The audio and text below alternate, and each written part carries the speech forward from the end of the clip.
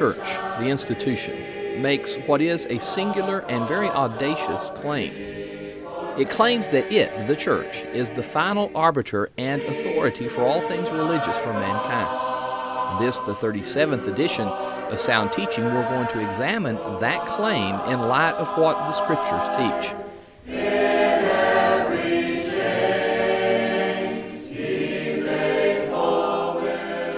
I recently had opportunity to read the transcription of a debate that took place 55 years ago, May 13th through 16th in 1952.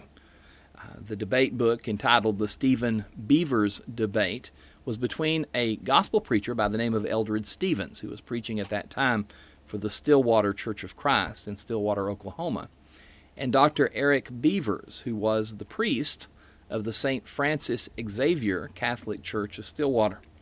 The wonderful thing about Bible discussions is, even though over 50 years have passed, the materials and the propositions that were debated and argued are still appropriate and beneficial to us in our study today.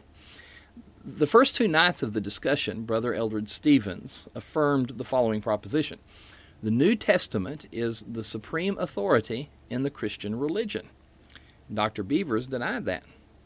The last two nights of the discussion had Dr. Beavers affirming that the Roman Catholic Church is the original apostolic Church of Christ, and Brother Stevens denied that proposition.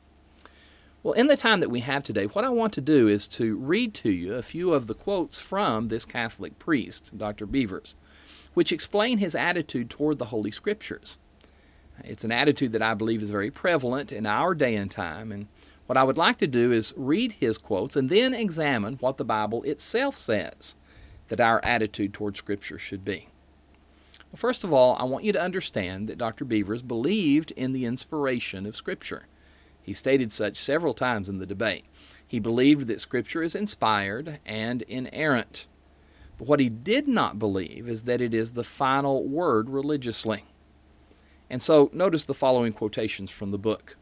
First of all, on page 38 of the Stephen Beavers debate book, Dr. Beavers had this to say: "What I'm denying is that it," having reference to Scripture, "is the ultimate court of appeal when we're to find out what Jesus Christ taught."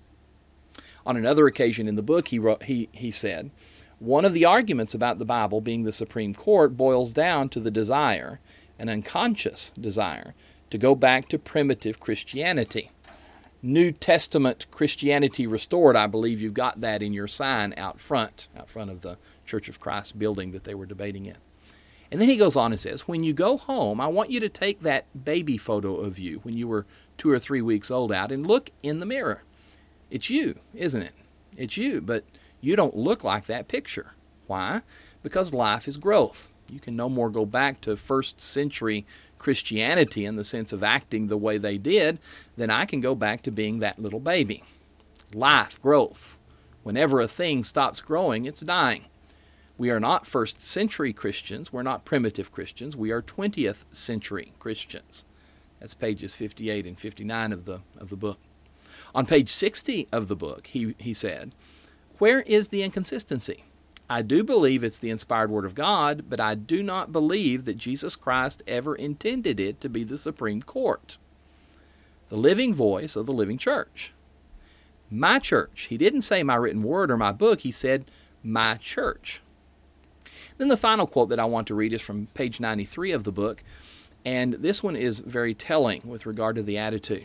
What he says is, "What I want you to think over, and much more important, I want you to pray over, is this: can 27 books be the Supreme Court when they produce such havoc in the present world?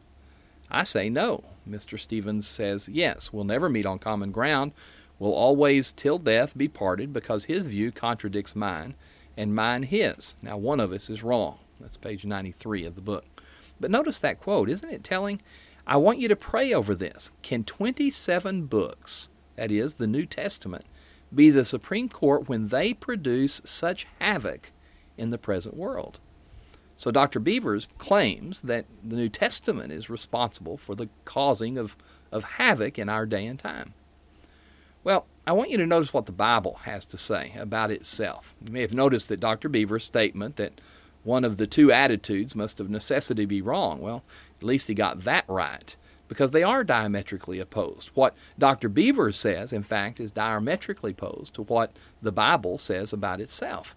Notice 2 Timothy 3 in verses 16 and 17, first of all. The Apostle Paul writes there that all Scripture is given by inspiration of God and is profitable. It doesn't cause havoc. It's profitable for doctrine, for reproof, for correction, for instruction in righteousness, that the man of God may be complete, thoroughly equipped for every good work. Dr. Beavers claims that Scripture was never intended to be all of God's revelation and will to man. However, Paul told Timothy here that Scripture equips the man of God to perfection. In effect, we have everything we need to be equipped for every good work. The third verse of Jude says, "Beloved, while I was very diligent to write to you concerning our common salvation, I found it necessary to write to you, exhorting you to contend earnestly for the faith which was once for all delivered to the saints." Now, this passage very clearly answers Dr. Beavers' assertion that things have changed in the 20th century and that we are in need of continual and changing religious direction. The disciples here were charged by James to contend for the faith, and that faith is described here as being once for all delivered to the saints. God's Word in its perfection is all that we need. It has been delivered. It was delivered once for all. Any departure from it is to be vigorously opposed. And in fact, in the New Testament, it was vigorously opposed. You remember the text from Galatians chapter 1, where the Apostle Paul wrote, beginning in verse 6. He said, "I marvel that you are turning away so soon from him who called you in the grace of Christ to a different gospel, which is not another, but there are some who trouble you and want to pervert the gospel of Christ." Now notice his warning. "But even if we or an angel from heaven preach any other gospel to you than what we have preached to you, let him be accursed. As we have said before, so now I say again, if anyone preaches any other gospel to you than what you have received, let him be accursed." The admitted innovations and man-authored traditions of the Catholic Church constitute a departure from the simplicity of the Apostles' doctrine. And may we add that those same traditions and opinions and innovations of man that are characteristic of all of the sectarian denominations do the same thing. It's very obvious that the Catholic's attitude toward Scripture does not jibe with what the Scriptures themselves assert. If any man claims faith in God's Word, that Scripture is inspired of God and inerrant, he must of necessity accept it as the ultimate and supreme authority in religion. Brethren, we must speak where the Bible speaks and be silent where the Bible is silent.